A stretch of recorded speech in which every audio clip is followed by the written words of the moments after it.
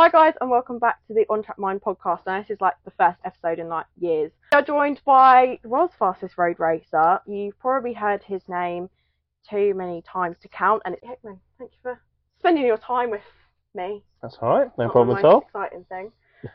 So we are at Thruxton at the moment, and you've just done your first race. Give us like a rundown of today before we go into the nitty gritty. Okay, yeah, Thruxton's obviously been a really good circuit for myself right from I started my career actually, so it's been a really, really good circuit for me. I've been having a bit of a tough time with things in BSB the last few rounds. Not been great. Brands was a little better, and then this weekend, same again, we're a little bit better than what we were at Brands. So finished 10th today, only 5.8 seconds off the win, so not a million miles away, and really in the group with up to 6th. So 6th to 10th where I was, or actually to 12th it was, but was all together. So in a much better position. Like I say, normally this would be a really good circuit for me, so I'll probably be a lot further or closer to the front. However, coming off the back of where we've been the last few rounds, I'm content enough.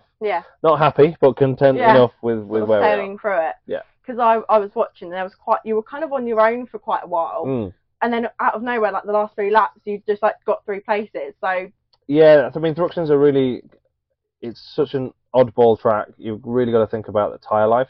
And it makes such a big difference towards the end of the race. And normally anyone who's fast at the start doesn't make the end of the race. So I was trying to, I knew the lap time that I could do, and I just sat at the lap time I was doing rather than thinking about what everyone else was doing. And that's why towards the end of the race, everyone came back to me.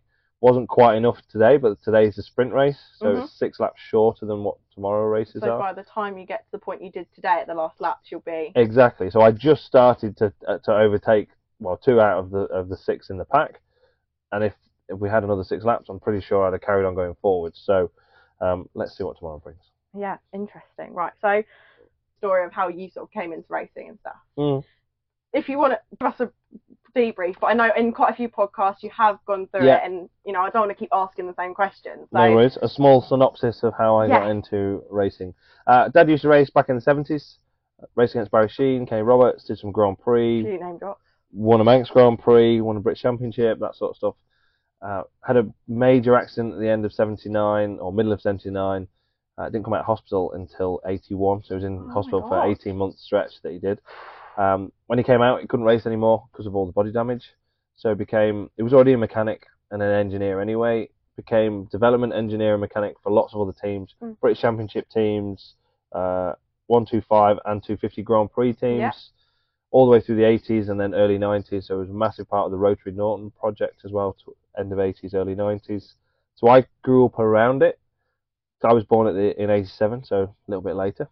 So yeah, I grew up around it. He didn't want me to go racing, so wouldn't let me have a bike, even though I always obviously said I wanted it. He retired in 96, so I'd have been 9, and then moved away from where we lived because everyone brought vehicles, bikes, whatever broke down, because they knew he was a mechanic. They just brought it to him instead of the garage, and then so he'd wake up and on the drive there'd be like 6 bikes. Like, pretty much, and then my dad would just fix it, and he was a rubbish businessman, so he just kind of pretty much did it for free for everyone, but got fed up of it. So when he did retire, we moved to the East Coast because they love the beach and they love the seaside and all that, and that's where we always went on holiday. Was in the UK. We never went abroad or anything like that. We kind of caravanned in the UK. That was my whole family really are all into caravanning. Almost. Well, no, we're not gypsies, but yeah, kind of. I mean, you still live in your motorhome. I mean, I'm living in my home now, so I'm nearly there, aren't I? But yeah, we always did caravanning holiday. That was our thing. So we went to the East Coast, got away from everyone who knew anything about racing or knew what my dad could have. Like a whole life change. Yeah, like basically. Refresh. Yeah, so I was then about 10 by the time we moved. Kind of forgot about racing for a while. Really? And then he pushed me into football, cricket, golf, darts. Imagine you as a football, cricket player. Yeah, anything high wage, low risk, that was what he was kind of pushing me towards. But so then, he went for the high risk, low wage. Yeah, he brought me to Cadwell, BSB round actually. So his gopher helper that was a kid when he was running teams, was then team manager for Honda UK, which was Castrol Honda at the time. Oh, okay. And he took me along I was probably only 11. I was 11 years old at the time, and Aprilia Super Team Challenge was running back then. Casey Stoner, Jazz Davies, Cal Crutchlow, Chris Jones, all them sort of names. And it came over the town, 12-year-old Casey or whatever it was, and I was like, 12? 12, that's me! Yeah, I'm like, I'm 11, I can do that next year. And Dad's like, absolutely no chance. Oh my so God. my answer to that was I went and saved my money. I got £1 a week pocket money. That's what I used to get. So I saved it for a whole year till I had 50 quid. Is that when TVs were still black and white? They might have been, actually. Yeah. And internet was not a thing. Yeah, and saved my money till I had 50 quid and went and bought a bike without telling him. Hid it around the back of the house. Eventually got found. It was an AR50 Kawasaki. Eventually got found. And then after he bollocked me, then decided if I was going to do it anyway, he would teach me the right way. Yeah. Here we are now. Yeah. So sort of coming on from that, you started in BSB, sort of like wandering through. Well, I started club racing, and then got myself into BSB British Championship. I did Superstock Cup in 2004. As a 17-year-old, I missed the first round because I was 16. You have to be 17 to race a 1000cc bike in Britain. But I won the championship, even as a 17-year-old. Oh. And the year after was in Superstock Main Championship, and then I went into Superbike from 2006. So 2006. I've been racing in British Superbike since 2006 with only 1 year off. Oh my god! Yeah. So for a while you were sort of floating around, like especially around like 2015, I want to say there was like 14 it was, yeah. 14 before you obviously went over with Lee Hardy, and you were in with Kawasaki. That was before, wasn't it? No, so my timeline isn't very good. I can't lie. It's been a long day. I was kind of floating around in and out of teams, this, that, the other. I had 1 year out of Superbike and I rode in my own team with just me and my dad and a real good sponsor of ours. Just out the back of a van. Finished third in the British Superstock Championship in 2008. Literally, Dad built the bike in a shed out the back of the house, and we finished third in the British Championship on it, which was pretty cool. And then back into Superbike. 2011 had a real strong year. 12 had a bit of a dodgy year. 13 was an average year. I finished 11th in the championship, so I wasn't horrendously rubbish, but I wasn't amazing either. Yeah, and you were still sort of coming through. You weren't like a factory supported. No, and I never actually rode a bike that was capable of winning, really, until 2011. That was the first time I ever rode a British Superbike that was capable of winning. And I had podiums here. I led the race here at Thruxton. Yeah. And I had a real good year that year. I think I finished 9th in the championship, but with like some ups and downs along the way, as there always is. Yeah. And then from that point onwards, it kind of all went a bit wrong with Kawasaki in 2012. 13, I rode for GB Racing Honda with Mark Smith Halverson. Had an average year, and I didn't have a ride for the year after because they wanted big money, and the big money was only to get into an average team anyway or an average bike, so you're not going to get anywhere. And I'd done all that.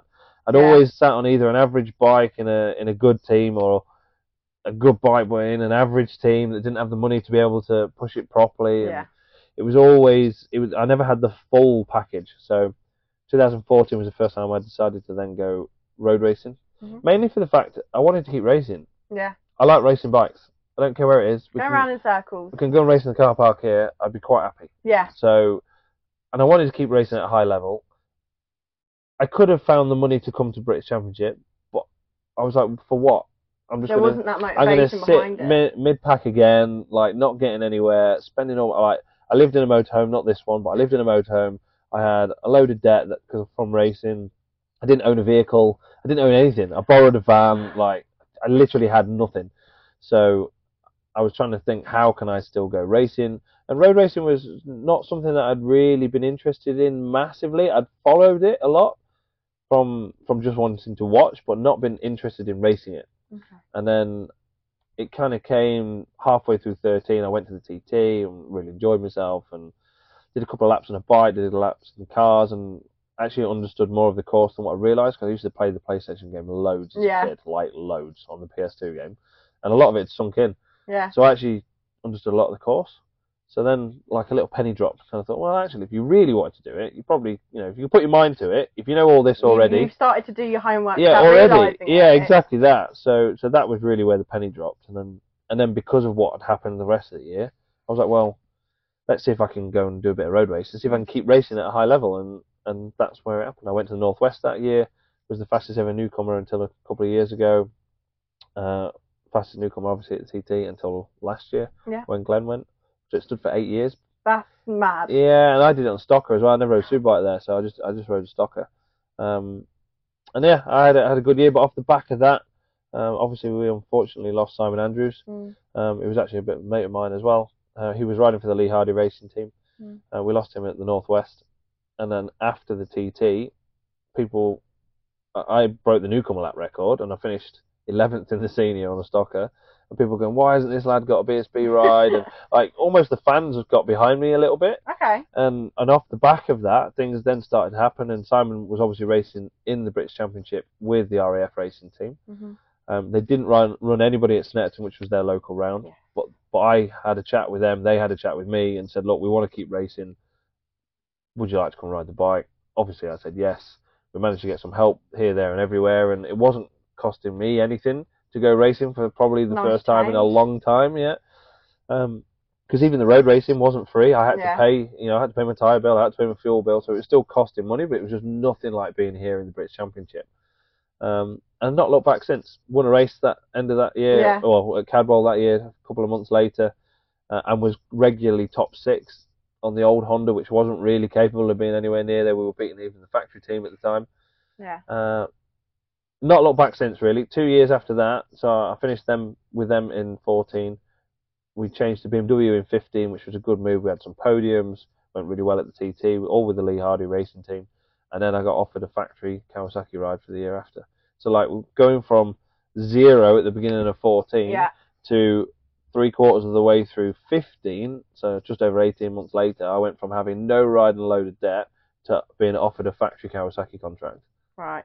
Which was like massive turnaround. And what was your mindset? So when you were in that initial, right, with this team it isn't working, like I don't really know what to do, like I have loads of debt, like what's the next thing going to happen? Before you went to the TT to sort of be like, let's have dip my toe in. What were you thinking? Did you think, should I just give up? Like what was in your head? Never really. I'm not a giving up kind of person. I'm not very.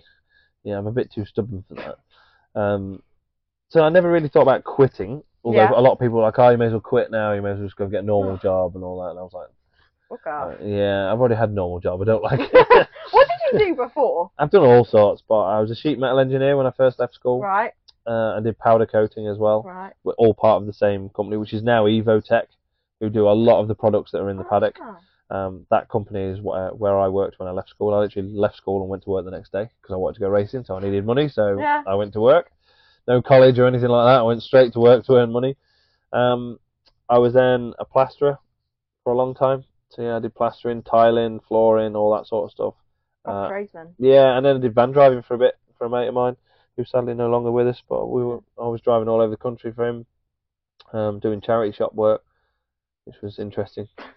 Got to see some sights. But yeah, it was good fun. And then 11 to 12 really, which is when I started to actually ride bikes that were capable of being at the front of the championship. I tried to like stop the job and just concentrate on racing, because the biggest problem I had in 2011 in particular, I was finishing work at like 1 a.m. in the morning, and then on a Wednesday night, and then driving here to a racetrack like 2 or 3 hours, and then trying to compete with people who were just doing this as a job. And have the week to sort of get themselves straight. You're never going to beat them. Like, you're already, one way or another, you're already drained. Yeah. So you can never be on your absolute peak performance. So 11, 12, I kind of realised that. I was riding bikes that were capable in teams that were decent enough, but didn't quite get where I wanted. But I at least showed some potential. Yeah. It wasn't just a flash in the pan. I actually had some results like fairly consistently. And although 12 was a bad year, I still had some good results along the way. And it was after that I was like, I need to be on like making this my job. And 13 was the first time I actually made it my job. But as an average year that it was, and we didn't have the results we wanted, I've not really had a proper job since, apart from setting up my own business that I have now. Little empire. Yeah, well, trying to. Well, you're clearly doing a lot. Hickey Towers. Trying. So, my mind's gone blank. That was a lot of words. Sorry, it's a lot of information. There's a lot happened in the last 20 odd years. No, it's good. So when you sort of got picked up by Lee Hardy, obviously, really tragic loss, and coming into that team after, if that hadn't have happened, would you have had the ride? Yeah, probably not. Yeah. No. So how did you feel going into it? Obviously, you're going to be excited. You've got this opportunity. It's going to be good for you. At the same time, you're sort of thinking like what was in your... racers don't really think like that. We're quite a cold breed of people. You have to be. Yeah, you have to be. And as harsh as it is, life goes on. You know, Yeah. it really does. And you know, I was good mates with Simon. I know his dad Stu. You know, and he was super happy that I was riding the bike that was meant to be for Simon I bet and stuff. that felt really nice. So yeah, it actually fitted really well, as much as tragic as it was. Yeah. But what's happened is happened, and you can't change that. And there's no point dwelling on it, I guess is the probably the best way of saying it. But it just worked, and it was a circumstance that happened, but that's what happened, and an opportunity ended up being there for me, and I managed to make the most of it, and I hope Simon's at least a bit proud that Definitely. he helped me one way or another. Yeah. Well, somehow. But yeah, it's just one of them things, isn't it? Yeah. So obviously there was a time where you didn't have much going on and you thought, right, let's have a check out of road racing. You then, your first year at the TT, you were 27. I was, yeah. Yeah. Well done. Oh, thanks. So how did coming into it, at the age you were then, did you sort of look at it differently? Because, you know, you hadn't necessarily grown up thinking that's what I'm going to do and that's where I'm going to end up. I'm going to win X amount of trophies. But because some people do, and they build up that pressure and they don't get where they want to be. So how do you think your age helped in that? It definitely helps. So the TT is such a massive event for many different reasons. And me and McGuinness have had this conversation more than once, but we both believe that 18-year-olds should not be going to the TT. And obviously you can't stop it, because at 18 you're an adult and you can do whatever you want. So I don't think there'll ever be a time when they do actually stop it. But at 18 you have not ridden a bike for long enough, even if you've been riding since a kid. But you haven't been on a big bike and had on big a big crashes. circuit. Yeah. So when I went to the TT, I've been racing 1000cc bikes for 10 years on short circuits. Yeah, and you've had crashes, like small crashes, big crashes. You learn by your mistakes. Yeah. That's probably the biggest thing is, generally speaking, with racing and lots of different other sports, you learn by making a mistake and going, okay, I need to not do that again. Even doesn't matter. Life. It doesn't matter how many times people tell you, oh, don't do this, until you'll still do it eventually, and then go, yeah, all right, I need to not do that. Well, I did that in probably the safest environment you could be, which is inside the British Superbike paddock, on big bikes with mega fast riders, but on pretty safe circuits. I know British circuits are not the safest in the world, but they're still pretty safe, in a fairly safe environment. Compared to roads. That's where I made all my mistakes and learnt.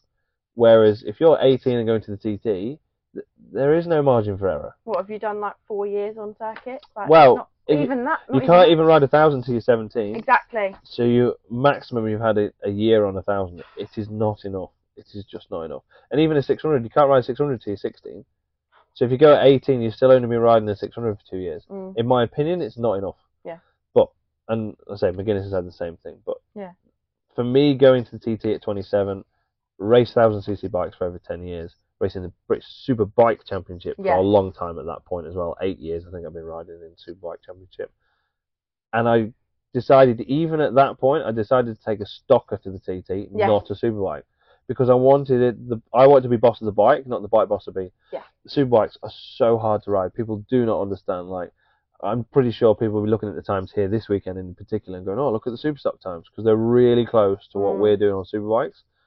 And you think, oh, well, you take the front running Superstock bike rider, put them on a Superbike, and they'll go faster and they'll blitz everyone. And it just doesn't work like that. They go slower, because the bike's harder to ride, it's harder to set up, it's more aggressive, it fights back at you all the time, whereas the stockers really don't. They're still a hard bike to ride, don't get me wrong, but compared to a Superbike, they're a pussycat.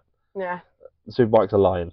That's literally how it is. They are night and day different. It is unbelievable, the difference. So I deliberately took a Superstock bike to TT so I could be boss of it. Yeah. And all I had to learn was the track. Yeah. And that's how I did it. So I raced it in the Superstock class and I raced it in the Superbike class, but as a stocker.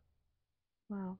Yeah, and I think it's that maturity and that experience that I'd had that had led me to that decision. At 18, would I have made the same decision? If someone said, oh, you got a Superbike or a stocker, you'd have probably gone, I'll take the Superbike. Because you just would, because you're 18. And also at 18, like, yes, it doesn't matter how much you want to think, like, this is what I want to do. I want to go racing. You're also going to be thinking, well, I can go out to the pub now. I can do this. No, but it's true, though. It will be prevalent. Everyone's different, aren't they? I mean, I was quite a grown-up 17, 18-year-old. But a lot of people aren't. No. and I think it really does depend on the person a lot as well. But at Yeah. the same time, I think there should be a minimum amount of high-level short circuit racing before they allow riders to go to the TT, in my opinion. And that's something that I had in abundance of before I went. And I think the proof was in the pudding. That's why I was so fast. That's why I was safe. Yes. And so did you not feel that pressure as such? Because no, not at all. Done it. So you went into it thinking, this is just another one. Yeah, go do some big wheelies and big skids and have a massive smile. And to be honest, I still want to win races. Do not get me wrong. But when I turn up at the TT, I am there to enjoy myself as much as anything. Do it you can't. You don't. If you have that thought of I need to win, it just brings a whole world of problems, in my opinion. Yeah. And I'm dead chilled out and relaxed anyway. So. Yeah. Why are you so? Because you will say, and anyone who speaks to you will say itself that you are so relaxed, so laid back. Why? Was there something that you thought went out of my control? Like, fuck it, why not? Or is it just a natural? Natural for me. I'm just not a worrier. So I don't worry about anything. I don't overthink anything. Give me some of what you're taking, honestly. I've always been that way. Like, it's not something I've had to train myself to do or anything. It's not a no fucks given kind of thing. No. But it almost is. Yeah. Like, it's fairly close. You're very select on what you would give a fuck about then. Yeah. Not every minor thing. And even at that, if it goes wrong, it goes wrong. Like, whatever's happened has happened. I can't change it. Worrying about it doesn't change it either. And that's how I've always been. So I think that relaxed approach in particular works really well for TT. Yeah, 100%.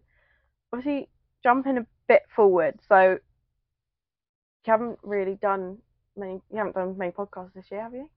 No, actually. I get asked like probably weekly to do podcasts. I'm a favourite. Yeah. Most of the time, my biggest issue is time. Yeah. I don't really have the time. It's not so bad here on a race weekend. We're doing it in the evening. Kind of most of the day's done. I've had my debriefs. I've been and had food. It's not. I can do it like this. Yeah. Trying to get it squeezed in a week somewhere or in a day is just hard work. Yeah. So you haven't really spoken about the TT in the Northwest this year. No, not really. No. So let's focus on the Northwest Cabin first. The last 2 years have been eventful. Fucking carnage. I did like a last month this happened and recapped it, and I just kind of had to skip through it because there was so much going on. So obviously last year there was a Cargate. I won't ask too much about that, obviously. Yeah, it ended up in a gate as well, I think. Or was it a wall? I think it was a lamppost.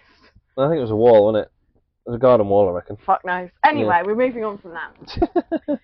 I actually wouldn't know because I wasn't there. Not that anybody would believe me. Thank you. Yeah, you won't believe me. Rumour mill can shut up. Yeah. It'd be boring though, wouldn't it, without a rumour? Yeah.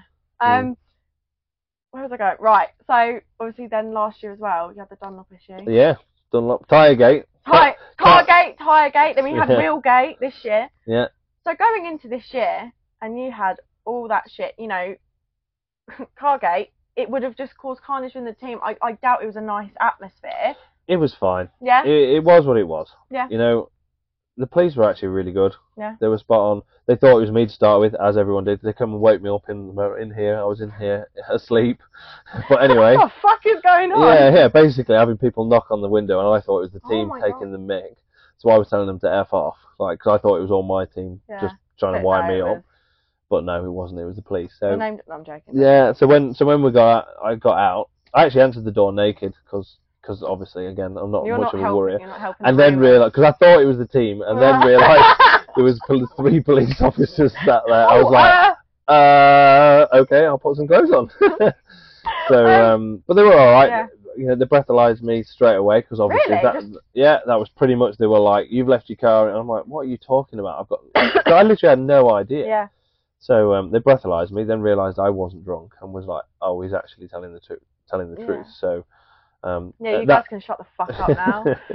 At that point, their attitude kind of changed. Then they were like, "All right, so we're not dealing with what we thought we were dealing with." And then, the driver went in the morning and sorted out with the police, and job was a dream. That was it, done. Yeah. So from the team point of view, it was kind of like by 12 o'clock the next day, it was all sorted and done. Yeah. So we were just going to carry on racing and get head down.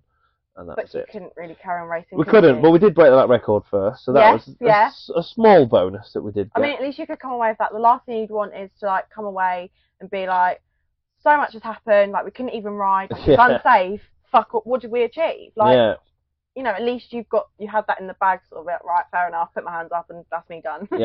Yeah. So, obviously the tyres had a bit of an issue, but we did break that record first. Little silver lining. But yeah, then obviously I had the tyre explode. I actually had the tyre explode on me at 197 mile an hour. Oh, that makes which you was sick. Not ideal. What was going through your head in that moment in time? Well, I didn't know what it was. I didn't know what had happened. I thought there was something happened to the engine or the gearbox, or because it literally just all of a sudden just shook its head off, and I didn't realise it was the tyre until I stopped.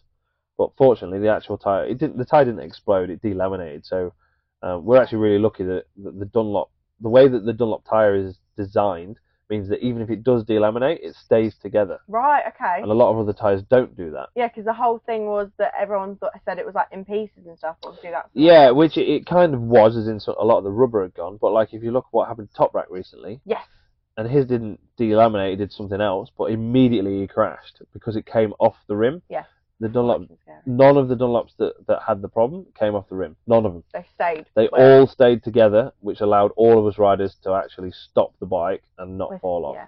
Now, don't get me wrong, there's probably a bit of luck in that, but also it's because of the way they designed the tyre that meant it stayed together, even when there was a problem. So, in my head, there was obviously loads of talk then, TT, and what's going to happen, this, that, the other, and then I was actually probably the first rider to find out because I'm a Dunlop ambassador. But they rang me while we were at the TT and just said, by the way, we've pulled all the rear slicks. So you can run a slick front, but you can't run a slick rear. You've got to use the Superstock tyre, so the treaded rear tyre. So did you go for? Did you go for that? Yeah, well, so they were like, we want you to know, what are your thoughts? And I said, well, in 2018, I did a 34.4 on a Superstock bike with a treaded front and rear tyre. So I was like, to be honest, I'm not too bothered. Yeah. Like, there's only, at that point, there's only me and Dean had ever done over 134 mile an hour anyway. So I was like, it is what it is. Yeah. Like, it's the same for every Dunlop rider. In my opinion, the Dunlop's still the better tyre, even as a tread. And actually that year, Dunlop won every single race with a treaded rear tyre, and no other brand ended up winning a race. So that just kind of proved the point of how good the tyre really is. Yeah. It was just a dodgy... There was a dodgy batch or whatever, or there's something had gone wrong in the manufacturing process. Yeah. It happens all the time. Yeah. Like I said, look what's just happened to Pirelli with Top Rack. Yeah. So it can happen to any... It's a freak thing. Yeah, it is what it is. So with all of that from 22 coming into Northwest 2023, before obviously Wheelgate, what was your sort of mindset? Do you think, fuck it was last year, crack on? Yeah, always. Yeah. You just got to crack on with what you're doing. Yeah. Don't dwell on the past. No. So then we get Wheelgate. Right. So when I first saw it, I was livid because obviously, you know, we as the public kind of got told that it was done at it was sort of mentioned at the last minute. Well, it was. The bike was on the grid. Yes, this is what I do. This is what really baffles me. And I was going through your head when they like tapped you on the shoulder, went, that's not okay. Like, what was that process like? Frustrating for a start. Yes. But they couldn't get their head around their own rule. So their own rule contradicted itself. Yeah. That was the problem. But not only that, we'd ridden there for 2 years previous with the same wheels on the same bikes. And also, and not only that, we'd actually already had that conversation with the organisers in the 2 previous years, both years, that this is how it is because you can't get anything else for this bike. Funny, but isn't there there's scrutineering? There's people. There's scrutineering, but scrutineers are there to look for safety stuff more so than technical infringements. Yeah. Okay. So when the bikes are going through scrutineering, they wouldn't really be looking to see. Oh, nice wheels. Yeah, they're making sure the brakes are on, the wheels are tight, that sort of stuff. So they're looking for safety stuff, not technical stuff. But you would have had warm up by then. We'd had warm-ups, qualifying. It wasn't a hidden fact. It was No. And in fact, when it even happened on the grid, what I thought was really funny and proved a massive point was they had the Marshall bike sat there with carbon wheels sat in it because it's a standard wheel. Because I was like, literally went. How they come out? Yeah, like that's how it comes out the factory. They're like, there's your bike that you're using as a Marshall bike. It's got carbon wheels in it, and they were like, oh. I'm like, yeah. But anyway, got yourself in a tangle there. there is then other arguments saying, well, actually for the M1000 there is a forged aluminium wheel option, which at the time they were available to order. However, none were produced But it at wasn't the a standard. time. Yeah, so standard is still carbon. Yeah. But you can, at the time, you could then order the bike with forged aluminium wheels if you wanted. However, there were no forged aluminium wheels made at that point. So regardless of the fact you could order them, you couldn't get them. They want you to sit. Yeah, they didn't exist, because I saw lots of people on social media going, oh yeah, but you can actually order it with a forged wheel, and I was like, yeah, you can. See if you can go get some, because you can't. Yeah, if you get them, bring them to me, and I'll be amazed. Yeah. So then the next thing was, well, how come Seeley's on exactly the same bike? Right. This is my exact issue. Yeah. Like, it's one so he was on the same bike as us, but was using completely different wheels. So not standard wheels and not the forged. There's a modification happened. Yeah. And the argument was, oh yeah, but they asked if they could run them wheels and we allowed them. But you've spoken to them for 2 years. Well, they already knew, yeah. But there you go. Politics for you. Yeah, yeah. So obviously, you know, Faye absolutely hit the roof as you know, she spent a lot of money to go there, and was obviously not very happy, and decided to pack the whole team up and go home. And I genuinely think they thought that she was fibbing when she said that. And she was like, no, I will pack the team. If you don't let me run, then I'm packing the team up. Because I'm not being funny. You're such a big team that sort of exploded out of nowhere. It sort of came out. No one was really expecting it. And you've brought this massive fan base. Like, they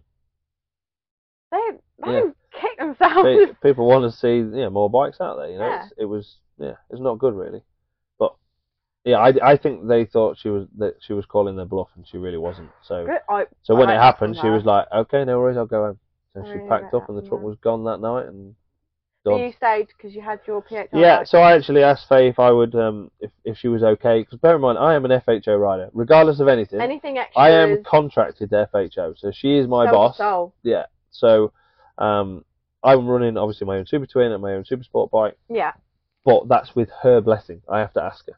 So I just said, look, would you mind if I still race my Super Sport and Super Twin? She was like, yep, absolutely no problem at all. You do whatever you want to do, but the Super bike and the Super Sport bike is going home. We're going home. So I was like, fine. Valid. No problem at all. You know, when were we in your rights? Yeah, and the Super bike was legal, as in, so was the Super Sport bike, but anyway, the Super bike doesn't have carbon wheels because you're not allowed to use them in Super bike anyway. Yeah. But the whole principle was around the stocker, so she was like, no, if you're not doing that, we're taking the whole team home. So that's why the Super bikes didn't run. Because again, I saw a lot of people questioning why the Super bikes weren't out there. But the Super bikes were legal, as was technically the stocker, because the rule is you have to run standard wheels. Do you reckon you guys would be going back?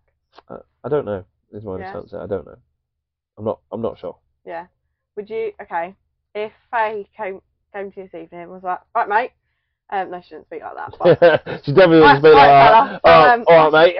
Like a deep south. I grew up in Kent, leave me alone. I never noticed. Came Bullied. Right, so she came down. She's Northwest next year, or my cow. Which one are you going for? Oh yeah, but they're at different times of the year. You can't put that out. One or the other. Well, we're doing Macau this year, so I'll give. Are you? Yeah, we're doing Macau. Hell. Yeah, so we missed last year. Is that a free rider team? Or is that... It might be. Oh. Do you want a name drop? Can we... I don't think I'm allowed, am I? I don't know. Tell me after. Well, apparently it is going to be a 3-rider team, yeah. Yeah, because that's sort of been floating around. Like, on the rumour mill. On the rumour mill. We love a rumour mill. We are going to get onto the rumour mill. Like, we're going to jump a bit. This rumour mill that, if anyone knows, obviously in BSB, there's surrounding everyone and anyone. Obviously, there have been a few times there's like rumours or whatever where people like to have names in their mouths. You know, and there's been times where you would have come up. Okay. Right. Has that ever affected your racing? Has anyone ever gone? Have you actually done that, or have you just gone, oh, fuck it, I can't be bothered? Like. No, normally if it's a really good rumour, I go, yeah, that happened, yeah, yeah, because that just makes me laugh. Because then I walk away, and I'm like, and then they go, I'd say to him, yeah, like if it's a good rumour, I like to add to it a bit. Okay, I rate that. Yeah. So you just don't give a shit. No, not really. I rate People that. will talk about it whether you want them to or not. You can't control it. So this is where I go back to that. I don't worry about things I can't control. If I can't control it, why worry about it? I've just had an epiphany. Thank Yeah. you. Well, because there's no point. Worrying doesn't change what will or won't happen if you can't control it. You can only control what you can control. So, yeah. I love a good rumour, though. What's the I've worst started one? half of them. No, I haven't. What's the But I should do. What's the worst one you've heard? Oh, I don't know. You can say anything on there. I don't even know, to be fair. I've got a bit of a mind blank right now, but there's always loads in there. Right, just come to a BSB, wander around the paddock, ask about Hickman, and then you'll get plenty. Yeah, you'll probably get. Yeah. Yeah. I've heard some, which is quite Have you? fucking hilarious. I'm not sharing Yeah. them. Motorhome Antics on an evening is probably a funny one, because What? Motorhome Antics on an evening, I reckon that's probably, there's loads of rumours about that, about who I have in here or don't, or whatever. That's always good fun. I'm just going to get absolutely... The thing is, I'm going to get mobbed when I walk out. You might do, yeah. Like the press. Yeah. No pictures. Yeah. Well, I have an open door. Like, I have so many friends. I'm just like I never lock the door. Yeah, I'm just like, just come in. Like, I've always said to everyone, like everyone who knows me, I'm like, don't knock, just walk in. It's fine. Yeah. I've always been. So it doesn't bother you. No, you just find it, enjoy it. Yeah, I find it funny. Brilliant. Some of them are true. So some rumours you're kind of like, oh yeah, how did that get out? That's awful. It's like, oh shit. Yeah, and then there's some that are just like so far out there, and you're like, how has someone even got to that? Like, it's like there's like Chinese whispers, and then there's just changing it. Like, yeah, I think that's what it is. The Chinese whispers, it ends up getting exaggerated by one person to the next, and then they exaggerate it a bit more, and then all of a sudden it turns into something it was nothing about. But yeah. I won't go into detail. Anyway, so before we go on to TT, obviously before the Northwest, I've kind of done this in weird order. Boho pops onto the scene again. All right, mate. We're gonna, you know, run a team. Yeah, we're gonna run a team. It kind of, it didn't really happen like that. No, I'm very aware. So obviously there was like the Smiths exchange. Yeah. If Faye hadn't come with a big old wallet, right? What would we have done? Yeah. Not a clue. I really don't know. No, I'm not sure. I'm not sure what Smiths would even have done either, because you know Smiths had been around for a long time, over 10 years in the British Superbike paddock. Spent a lot of money here. So much.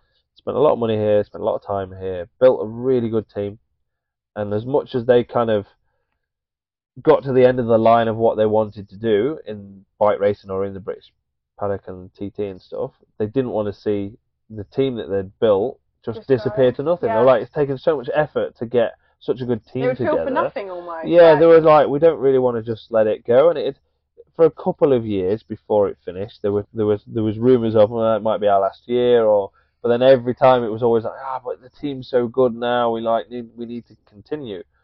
Faye actually sponsored the team in 2020, so I'd raced in Macau under or with FHO sponsorship, but on a Smiths bike in 18 and 19. And then she actually sponsored the team in 2020 in the British Superbike Championship. There was no Macau that year because obviously COVID and all the rest of it. Carnage. But she sponsored the team in 2020. So if you actually look back at the photos from 2020, you will see an FHO sticker on the Smiths bike. I'm going to zoom in on every photo. It looks very different to the logo that it is now, because she never had a logo. So it was just an FHO racing sticker that she'd made up. Oh, brilliant. Or we made up for her, I think, actually, is how it worked. Because she was like, well, I don't know what to put. And we were like, well, how do you want to... So we came up with FHO somehow, or someone did, and we made a sticker and stuck it on the bike. It was literally just an impulse like that. Yeah, pretty much. Brilliant. So because of the rumours that had come from Smiths over the couple of years, we knew that Smiths wanted to finish if they could. And Faye had mentioned a few times that she would really like to have her own team, but she didn't know how to do it, and obviously it'd be a lot of money to start up and all the rest of it. So me and Daz kind of had a chat together and went, why don't we propose the situation of Faye taking on the Smiths team, because that would be easier for her. There's a whole team sat there already, there's all the personnel, there's all the infrastructure, and it also allows Smiths to back away but keep the team as it was. So it kind of killed two birds with one stone, really. Yeah. And we had a discussion about it. We thought it was a great idea if it would work. And then we spoke to Faye about it, and we spoke to Smiths about it, and then they all kind of got together and chatted about it. And how's much changed? A fair bit, yes and no. A lot of the infrastructure's similar. A lot of the personnel's similar. But things have been moved around, and people have been moved around. So, but there's still a lot of the core people that started Like you. Well, Part of the yeah, furniture. I mean, the risk really for me was, I helped the team become FHO Racing, if you But like. she didn't have to keep you on She the didn't team. have to keep me as a rider. Riders are cannon fodder at the end of the day. Yeah. We are like, you get a 1-year contract if you're lucky, and that can only last 2 or 3 rounds if you're no good. So it was risky, but not risky, because I was just helping broker something that I managed to keep a team going that I just so happened to be in at the time. But again, I didn't have to stay in the team. That wasn't a given when it all happened. Yeah. I've just been lucky enough that 3 years later I'm still here. So I'm obviously doing something right. And you've been signed for another one. Yes, signed for 2024 as well. Yeah. You always asked for a fast teammate to push you. Yeah. So you've had quite a few different teammates in and out. Then Josh Brooks got signed, and he's really fucking pushed you. Yeah, no, it's been good. Well, he's been until this round. I think he's beaten me in every race bar one. Yeah, and I'll be honest, I was actually quite shocked when I saw where he was today. Yeah.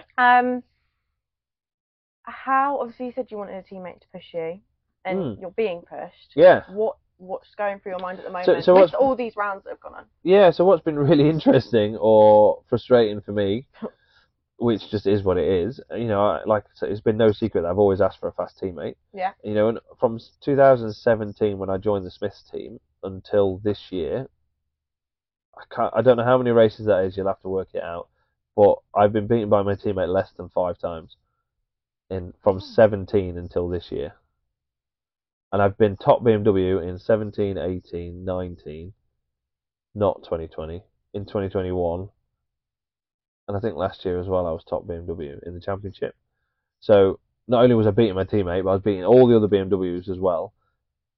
And then this year, I've had a shit year. This year, I've finally got a really good teammate. And not that the other riders were shit, because they weren't shit. The teammates weren't that they were shit. They were just not as fast as me for whatever reason, and weren't being able to push me. Didn't gel with the bike, or whatever it was. So many factors, there's loads. And the BMW is quite quirky. It's quite hard to understand. Fucking beautiful.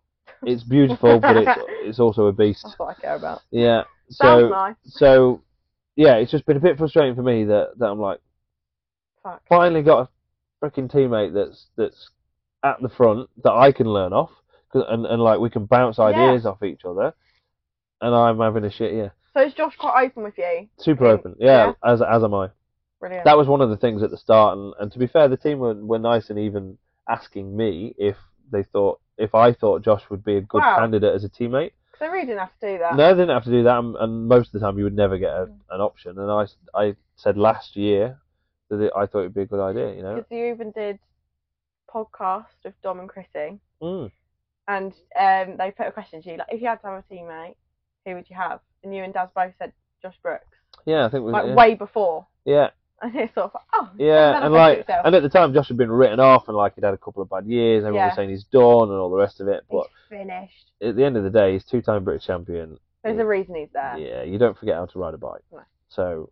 So for me, I thought it'd be somebody who got a lot of experience and could hopefully help with the BMW and its finicky ways. That was the idea. And to be fair, I know he's having a bad weekend this weekend, but as a rule, he's been pretty freaking fast, which is good.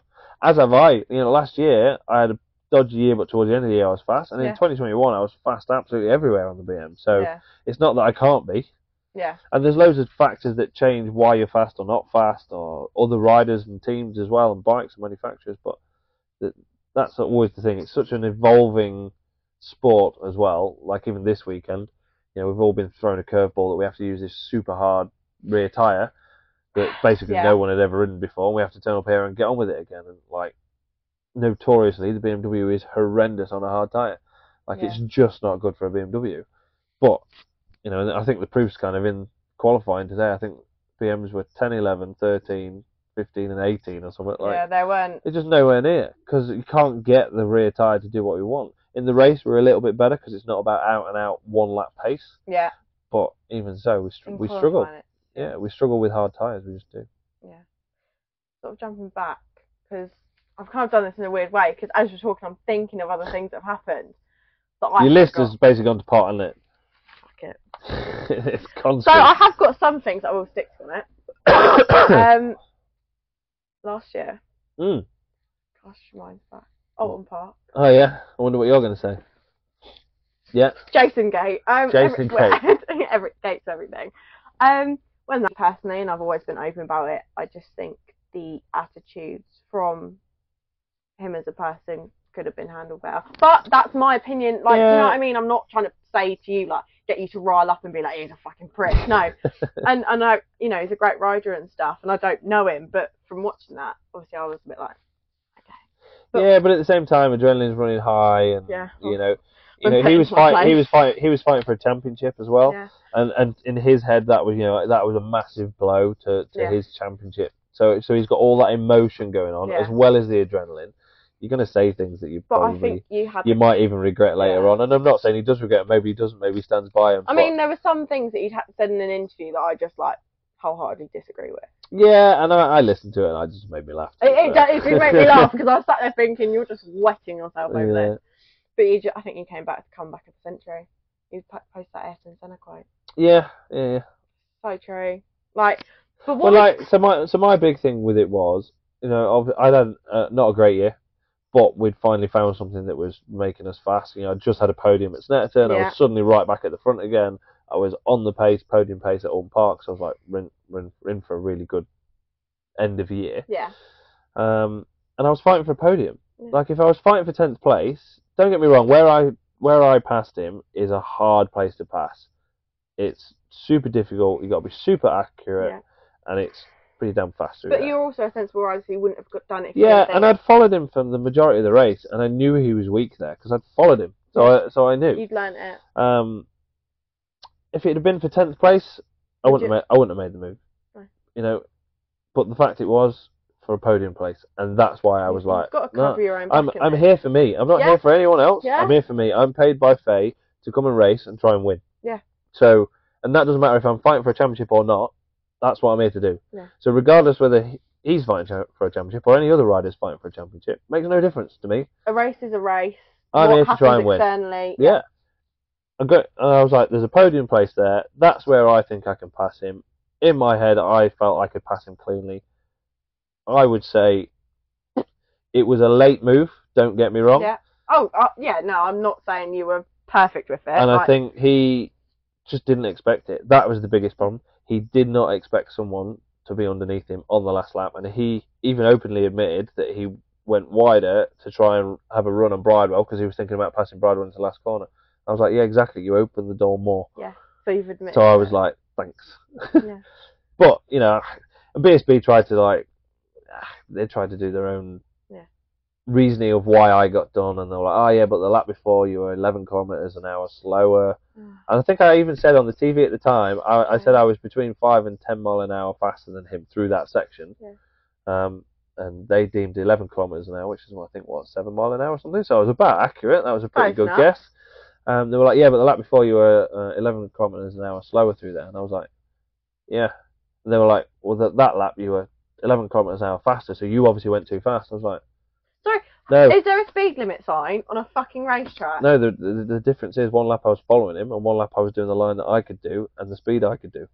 But anyway, it is what it is. Yeah, I'm not trying to back you into corner to say certain things. No, but that's how they saw it, and that was my argument back. But they'd made a decision. It was way too harsh, in my opinion, to get thrown out of a result. But hey, it is what it is. It's all done in the past. I have absolutely no problems with Jason. Whether he has a problem with me, I don't think he has. But he might have. You know what the worst thing was, and most people wouldn't have known this. The absolute worst about the whole thing is I've only ever taken one rider out before that in BSB, and it was Jason. So it was, and that was actually a completely different situation, and I didn't even, it was a completely different thing. Again, wasn't deliberate, and he'd gone down in another race, and it was years ago. It was 2016. So, but he is the only other rider that I've actually taken out in BSB, but I've taken him out twice. You're horrible. Well, in theory, because actually, the Alton Park, did I take him out? There's the debate. Who knows? Right, we're going to jump forward again. So this year's TT. Yep. Pretty well, didn't you? Yeah. Not too bad, yeah. Sorry, you won 4 races. Yeah, there was 8 races there. Fucking right. You've literally got the title World's Fastest Road Racer. You can't sit there and be like, I didn't win every single one of them. No, do you know what? We did have a good. It was a tough 2 weeks with the Superbike in particular, but we had a really good. I'm not TT. being funny. You got what? Second of a quick shift problem. Yeah, quick shifter, no blipper, and yeah. Sorry, because the bike was basically so when I said I had a brake problem, a lot of people thought there was like a fault in the brakes. It wasn't. It's because the bike wasn't handling and it was shaking its head. So every time it hit a bump, there's a lot of bumps around the Isle of Man. Just a bit. And jumps as well. The bike would do this, and every time it does that, the disc has a little bit of float in it. Right. It hits the brake pad and pushes the brake pad back into the caliper. So when you first go for the brake, the pads go towards the disc, but they don't make it. They're not. There's nothing. So because they've been pushed back too far, so you have to pump the brake. Yeah. And it was, generally speaking, 3 pumps of the brake before I got a brake. So every time I went for the brake, there was nothing. I was like, 1, 2, 3, now I've got brakes. Did you ever think of just pulling in? No, but as soon as I set off, we'd had the brake thing already, so I was already well aware of the brake issue because we'd been having handling problems all week. Right. So I knew that was already there. So that was something I already had to contend with. Okay, right. The problem was, on top of that, I then had a shifter and no blipper problem. Okay. So we went off the start, and immediately I went to shift from first to second, and the shifter didn't work. And I was like, oh my God, this is going to be a long race. Yeah. Still got second though. We did, but it took a bit of time. There was so much going on because the shifter was intermittent, so sometimes it would work. Oh, I bet it was a proper head fuck as well. Yeah, so it'd have been better off if it just didn't work. Yeah.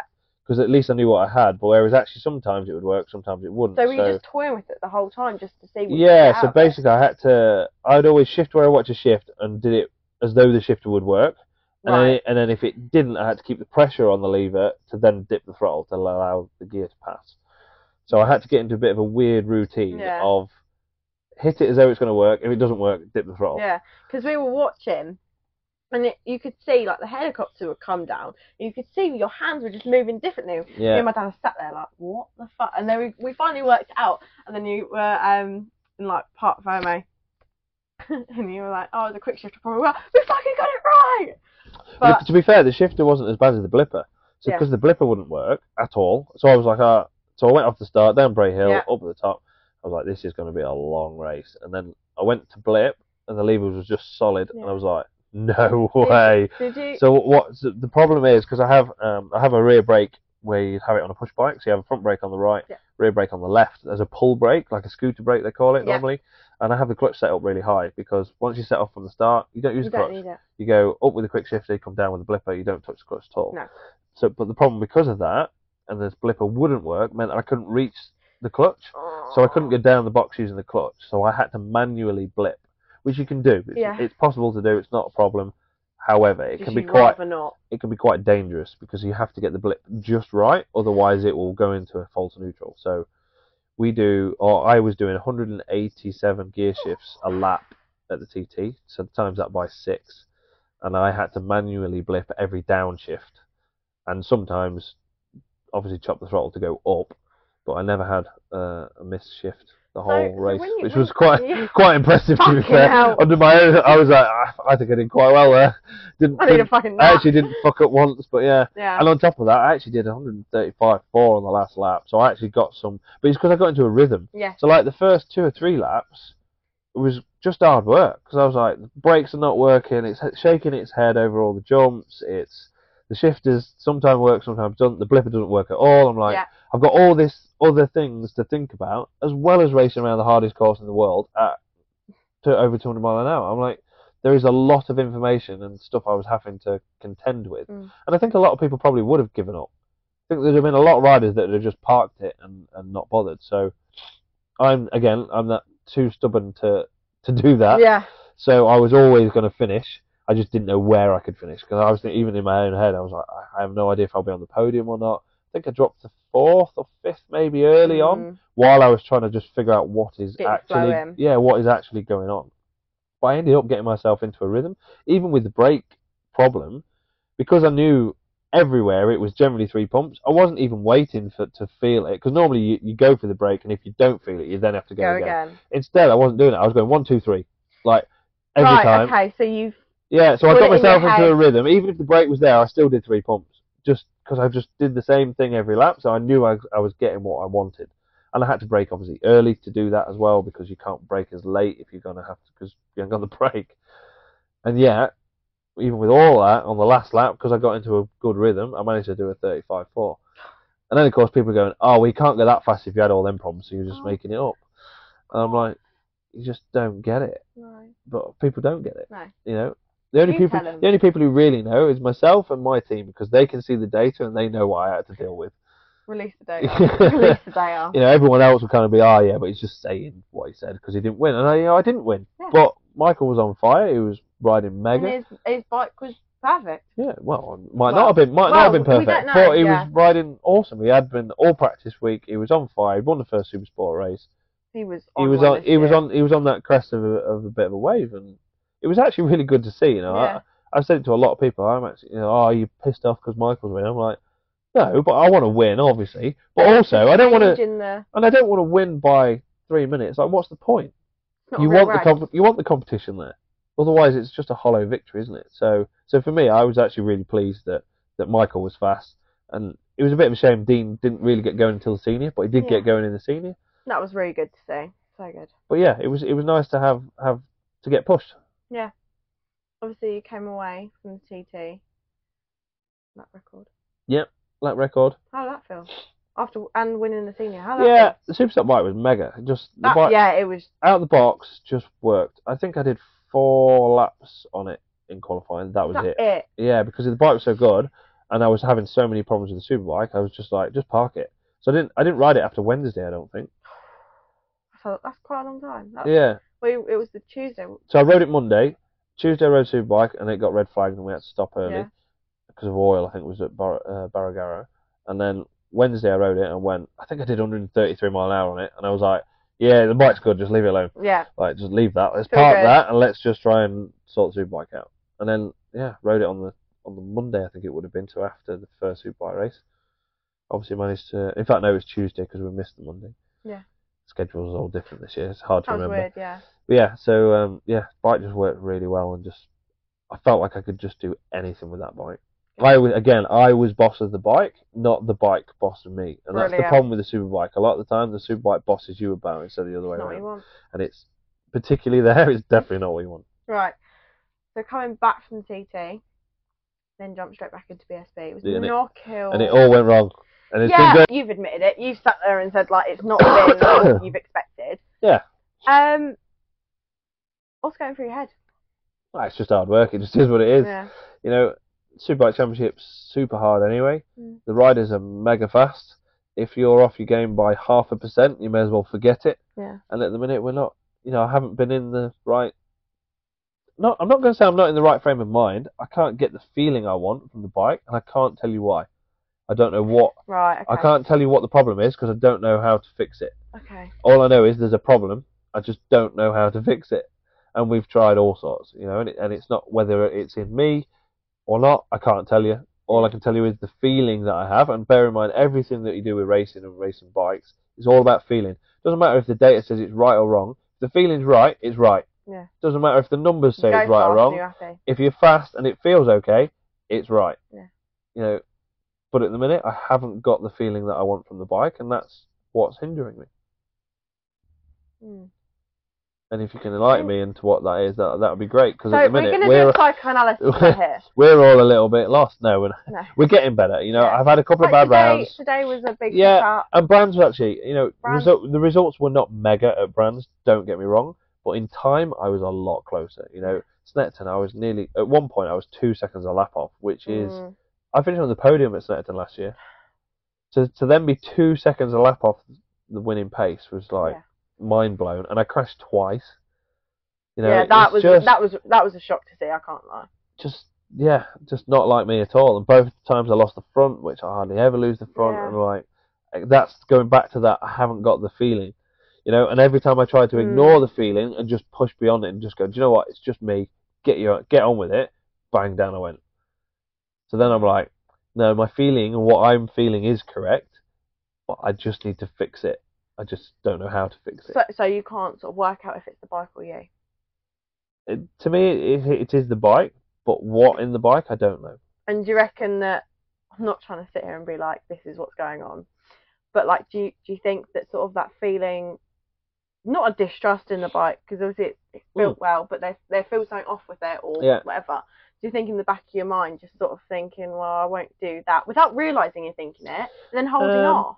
Yeah, you back off, because you just naturally, you have to, you go with the feeling. Whatever the feeling is, that's what dictates how you ride. So, and like I said, at Snetterton, I tried to go beyond that and go, right, just ignore it. It's in your head. Just get on with it. Josh is at the front. Yeah. So the bike's obviously not shit. It must be you. So like that's in me. I was just like, right, just ignore the feeling you've got or what you think is about to happen, because that's what it was. I kept thinking I'm going to close the front. So then you back off, and then I was slow. And I'm like, well, Josh obviously isn't. So it got to a point where I was just like, just ignore what you're feeling, get the fuck on with it. Yeah. And as soon as I did that, bang, down I went. So I'm like, the feeling, what I think is going to happen, is correct. And it happened in the race as well. Because it happened at Silverstone, didn't it, when they changed the tyres? Oh, that was a completely different issue. No, I know. But you said before on one of the podcasts, and you said, like, when that happens, you lose confidence in it, because you're like, well, what if whenever you try to go but then if you know what it is that caused it, it's not so bad. Yeah. So like, so we know what caused that, and we're like, all right, well, that's now fixed. Yeah. Won't happen again. It's when you crash and you don't know why, which is kind of what both times at Snetterton, I actually can't tell you why I crashed, because I didn't, in theory, do anything wrong, and that's the problem. Yeah. When you don't know why you crashed, that is really hard to overcome. Do you think you put a lot of pressure on yourself? Yeah, I think everyone does, don't they? I do and I don't. Again, I don't overthink it, but at the same time, I also know what I'm capable of. I know what the bike's capable of. I know what the team's capable of, and we're not where we should be, and that's frustrating. I'll go back to the word frustrating rather. No, and that's, you know, and it's really hard as a team and as a person. You've all got to keep your head up. Yeah. And it's really easy to start like pointing fingers at each other and go, oh, it's because you're shit and you did that mistake and you did. Cause bear in mind, there's always little mistakes happening, regardless. There just is. That's just life. We're all human. We all make mistakes. So it's very easy to then at that point go, oh, fuck's sake, it's because you did that. And why haven't you done this? And it's super easy to point at the rider, because that's like dead easy for everyone. It's the one that everyone sees. So you've got to, as a team, you've really got to stick together. And it's at the points where you're at your lowest, that is when you know when you've got a good team or not. You know, and I had the worst weekend at Snetterton, probably in my career, really, to be quite honest. And Faye gave me a contract for 2024. Yeah. At the end of Snetterton. So that just showed you what. It also shows that they know what I'm capable of, regardless of results and what people see and go, oh, well, he's shit now, or whatever. They also know what can happen. Yeah. And that's what people forget in a lot of racing, I think. That's such a nice feeling, though. Yeah. It's not. And it's stuff like that that then goes, you know, the team is behind me. They're not blaming me. You feel seen. Yeah. And that's all you can ask for, really, isn't it? And that's difficult to find, and you'll be surprised how many teams are not like that. Name drop which ones aren't.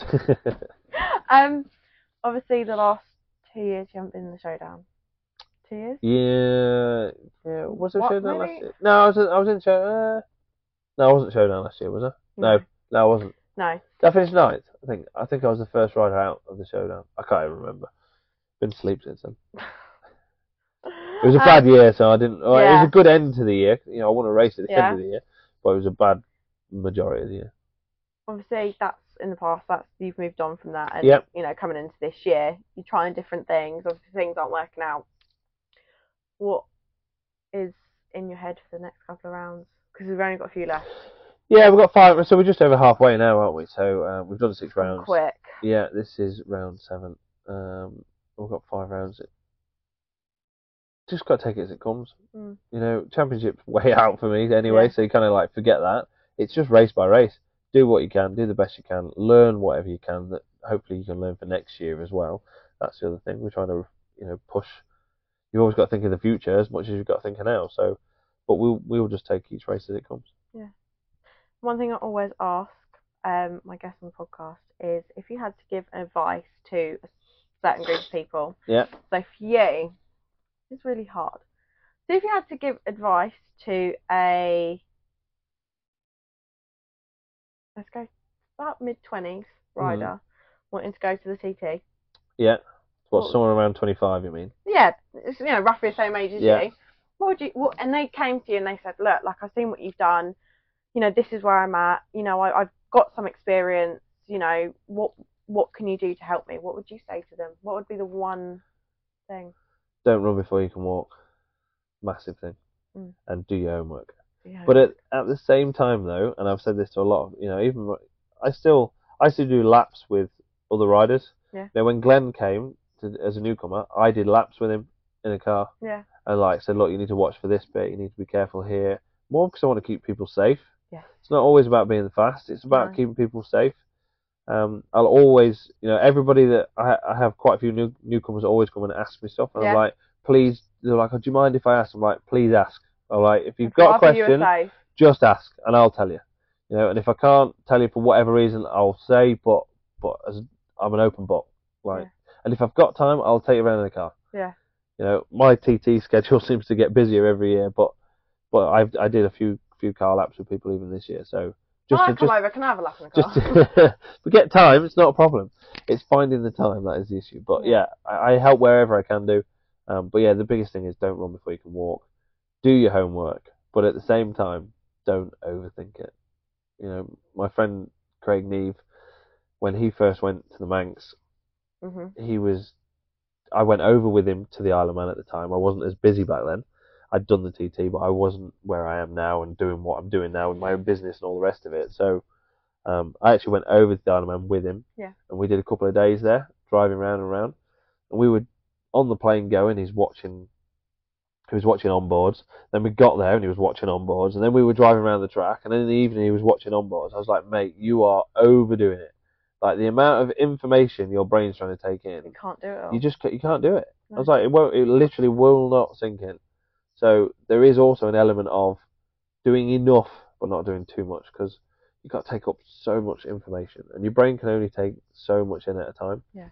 So when I learned the TT, yes, I did some laps with Milky and stuff like that, and I got some tips from a couple of different people. I did watch them on boards, but not loads. But when I went to drive it, I just drove it. Yeah. I wasn't thinking, oh, I need to be in fourth here and third there, and I need to brake here, and I need to mind that bump. I just went round and round and round. That little Ford Fiesta just kept going. Until you finally got a feeling of what just felt right there. I wanted it to naturally. I literally had the music on flat out, because I always have music on flat out. So you're lucky quite now that you can hear us, because I normally have the music on. But yeah, not overthinking it. I was just driving the course and just seeing it. And my theory was, the more I drove it, the more it would just sink in naturally without me having to think about it. I never did it in sections. I always did it in full laps. A lot of people do. That's how you ride it. A lot of people do sections and then drive up and down, drive up and down. That's how you ride it. You don't ride it. Yeah, I never. What set it into my head was when I left school and went to work. I worked in a factory. It's about 3.5 miles down the road. I know 3.5 miles not very far, but I used to push bike from home to work and back again every single day. Yeah. Once I passed my test, I then drove it every single day. I could now race a bike down that road right now, and I've not been down that road for I don't know how long. I could tell you where the lampposts are, the drains are, the jumps are, the corners. I know all of it because I just did it every day. So it became second nature, even though I wasn't trying to learn it, but it became something that you just know. So that was my theory of just going round and round the TT. So I just used to get a car, fill it up with fuel, and go round and round. Man. Wow. Best of luck for the rest of this season. Thanks. You know you need it, obviously. Well, I don't know. I could do with a little smidge at the minute. Okay. Where's the smidge of good luck for Smidge you? of good luck, thanks. No, thank you for taking the time. I know it's been a long day. It's alright. So yeah, thank you. No problem Thanks at all. guys for watching. If you don't subscribe, I'll find you. Thanks guys. Hope it's been informative. They'll hate it.